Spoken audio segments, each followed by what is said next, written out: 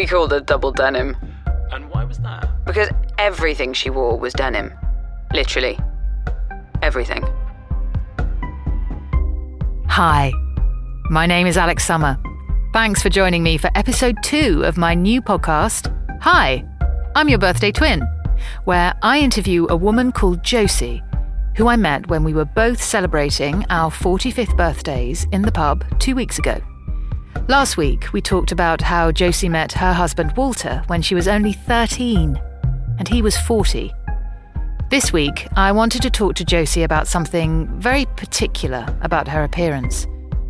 Josie is an attractive woman with masses of chestnutty hair and arresting dark brown eyes. But that's not the first thing you notice about her. Because the first time I met Josie, and every time since, she has been exclusively wearing denim clothes and accessories. When she arrived at my studio for the first time, she was even carrying Fred, her beloved tiny Pomchi, in a denim carrier. I was curious to understand her obsession with the stuff. So, denim. Are you happy to talk about that today? Yes, sure. So I've noticed that most things you wear are made of denim, and I'm curious about that.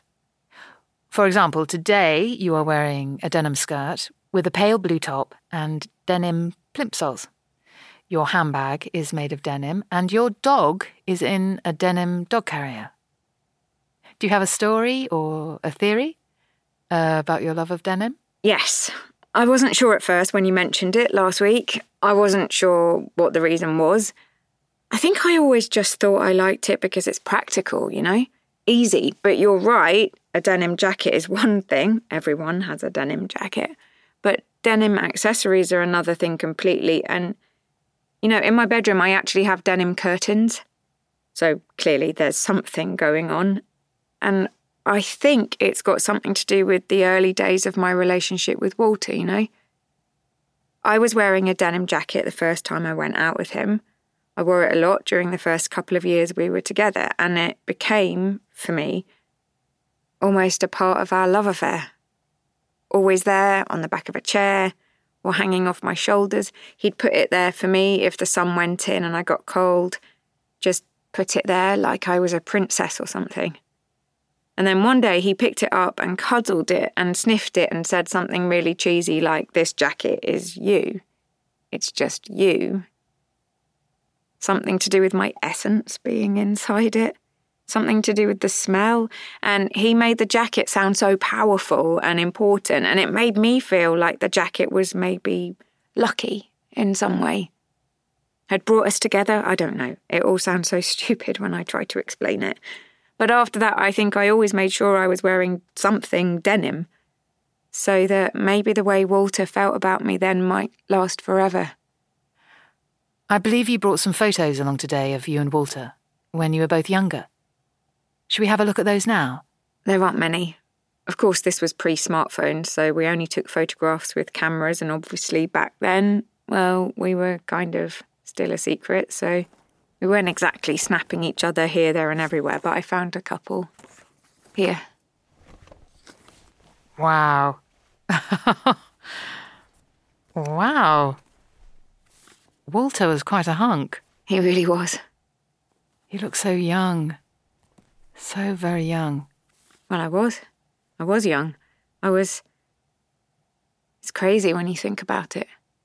So, if you could go back to 13-year-old Josie, just before she met Walter, what would you say to her? I don't know. I really don't know.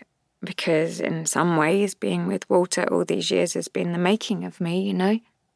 Having the babies young, having something solid in my life. Having something real when other girls my age were running around being fake and ridiculous, searching for things. But on the other hand, I do wonder. I wonder quite a lot, especially now that the girls are grown. Especially now I'm middle-aged and Walter is getting old, and I wonder what it was all for, you know? I wonder what else might have been. And actually, all things considered, I'd probably tell 13-year-old me to run for the hills and not look back. How did your mum feel about you dating Walter? Well, she didn't know. She didn't know? No, we didn't tell her until my 18th birthday. And in fact, we told her we were engaged. Told her we were going to get married. Told her I was moving out. Walter was there. He said there was no way he'd let me do something like that unsupported. And I genuinely had no idea how my mother was going to react. No idea if she'd laugh or cry or scream or call the police. But she just sighed. She said to me, "You're an adult now, I can't make your choices for you. But Josie, I don't like this. I don't like it at all." And then she took hold of my face, like this, inside her hand, so hard it almost hurt, and she stared hard into my eyes and said, "Remember, you have choices." Then she let go of my face and left the room, slammed the door behind her. Me and Walter just looked at each other. Then he took me out for dinner to an Italian restaurant on West End Lane, went back to his after and never went home. My life had actually begun. Or at least that's what I told myself. That's what I believed. It's only now that I can see how wrong I was. That I was just handing myself from the hands of one controlling person to another. Walter controls you? I suppose so, yes, in some ways. But don't all men? I wanted to ask Josie more about this aspect of her relationship with Walter, but I could tell she wasn't ready to go there yet. So I changed the subject. And what about your daughters? Erin and Roxy. Tell me about them. Oh, Erin, my oldest, she's always had some problems. Not quite sure how you'd describe it, really. The teachers called it global developmental delay, but I didn't agree with that. She was just a bit lazy, I think. A bit passive. Hard to get a reaction out of her. Hard to know what she was thinking. And then Roxy was the opposite. Oppositional defiant disorder, the teachers called it. I think I did agree with that. You could never tell Roxy anything. She would never, ever comply. She was always angry, used to hit me, hit her sister.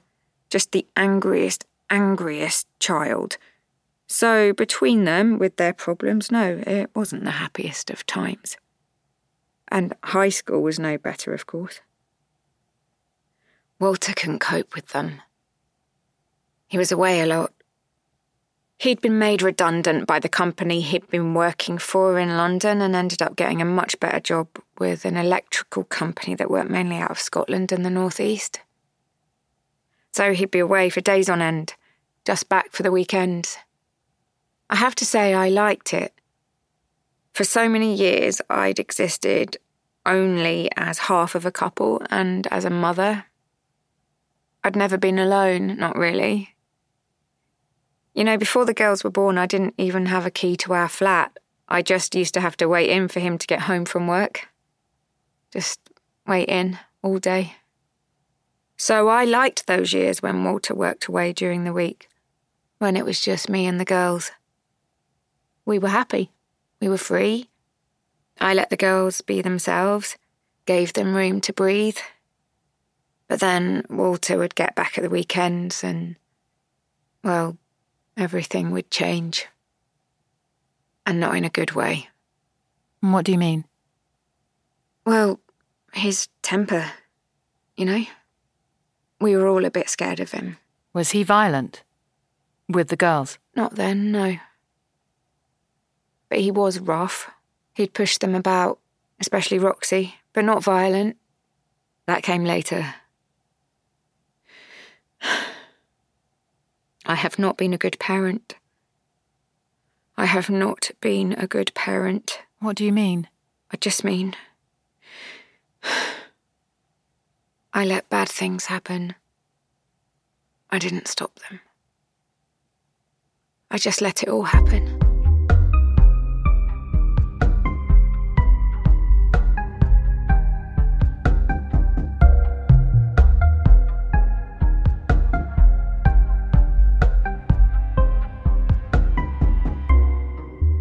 We stopped there. Josie had to go to work. She's a seamstress working at a repairs place near Kilburn Tube Station. Our sessions are always brief, but I needed to know more about this strange dynamic between her and her much older husband. I wanted to meet Walter. So I invited them over for dinner. Tune in next week to find out how that went.